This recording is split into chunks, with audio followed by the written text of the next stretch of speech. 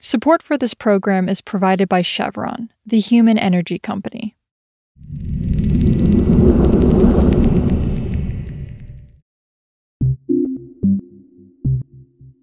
This is Politico Energy. I'm Kelsey Tamburino. On Wednesday, the Environmental Protection Agency restored California's legal authority to set auto pollution and mileage limits that are higher than federal standards. That authority, which had been stripped away by the Trump administration, could have a major impact on automobile makers, several blue states, and the Biden administration. See, California's rules have been adopted by 16 other states and the District of Columbia, representing over 40% of the U.S. market, meaning their rules impact what kind of cars can be sold nationwide. The rules are also pivotal to President Biden's push to accelerate the transition away from gasoline-powered vehicles toward electric cars. Today, Politico's Alex Guillen on what California's tailpipe standards mean for the nation's transportation sector and the White House.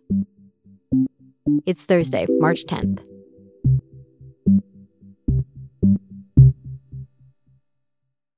So, Alex, the EPA restored California's waiver.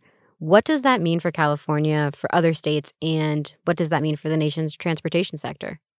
So in the short term, it's going to restore California's ability to enforce more stringent auto emissions standards for greenhouse gases through 2025. That's how much the waiver covered through model year 2025 vehicles.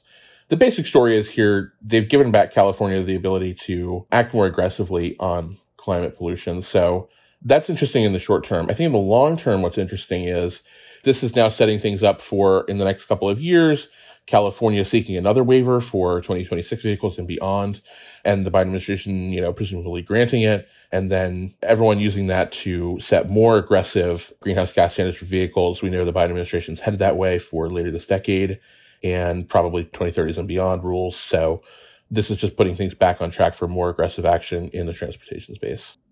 Mm-hmm. And you touched on this, but EPA's decision also comes as the Biden administration is trying to curb transportation emissions and push for more electric vehicles on the road.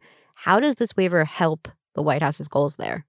One of the big things it does is it lets other states choose to follow California's rules, and specifically not just the tailpipe emissions rules, but they can also adopt what's called zero emission vehicle sales mandates or ZEV mandates, which require automakers to sell certain percentages of zero emissions vehicles within their states. So in California, that has been one of the primary drivers of that state having much higher than national average sales of electric vehicles.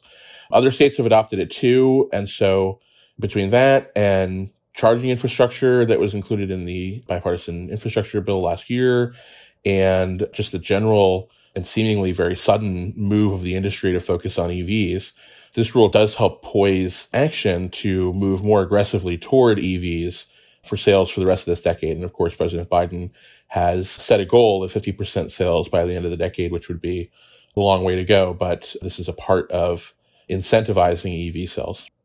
What did EPA Administrator Michael Regan have to say about this and about Trump revoking the waiver in the first place?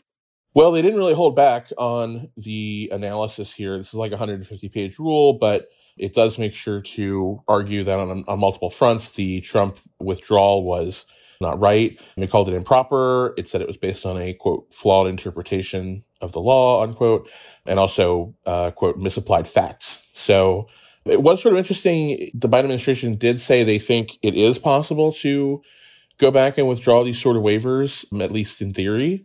There's at least a legal possibility they could do that, but the rule that was signed this week basically lays out an argument that it's going to be under very specific circumstances that are going to be pretty rare in the future, primarily based off the idea that EPA would have had to have made a mistake in approving the waiver, or if circumstances change dramatically at some point after the fact. But the idea is he's saying it's virtually impossible to actually be able to justify a waiver withdrawal, just given the number of T's that are crossed and I's that are dotted and that sort of thing. So how are California leaders and environmental groups reacting to EPA's decision on Wednesday?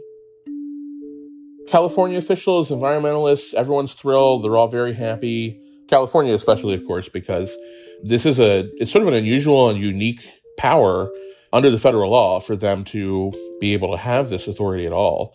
So just given that that state has long been a leader on climate issues and intends to continue to do so, this is going to continue to set them up in the transportation space to do that.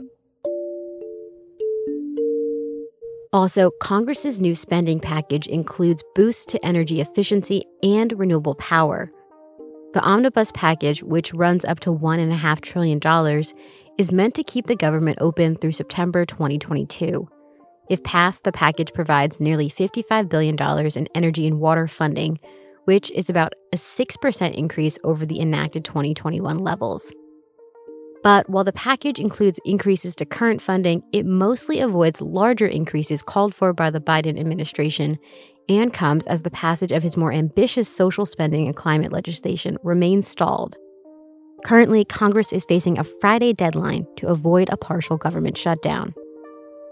For more news on energy and the environment, subscribe to our newsletter at politico.com/morningenergy. Some of the music in today's show was composed by the mysterious Breakmaster Cylinder. I'm Kelsey Tamburino, and we'll see you back tomorrow.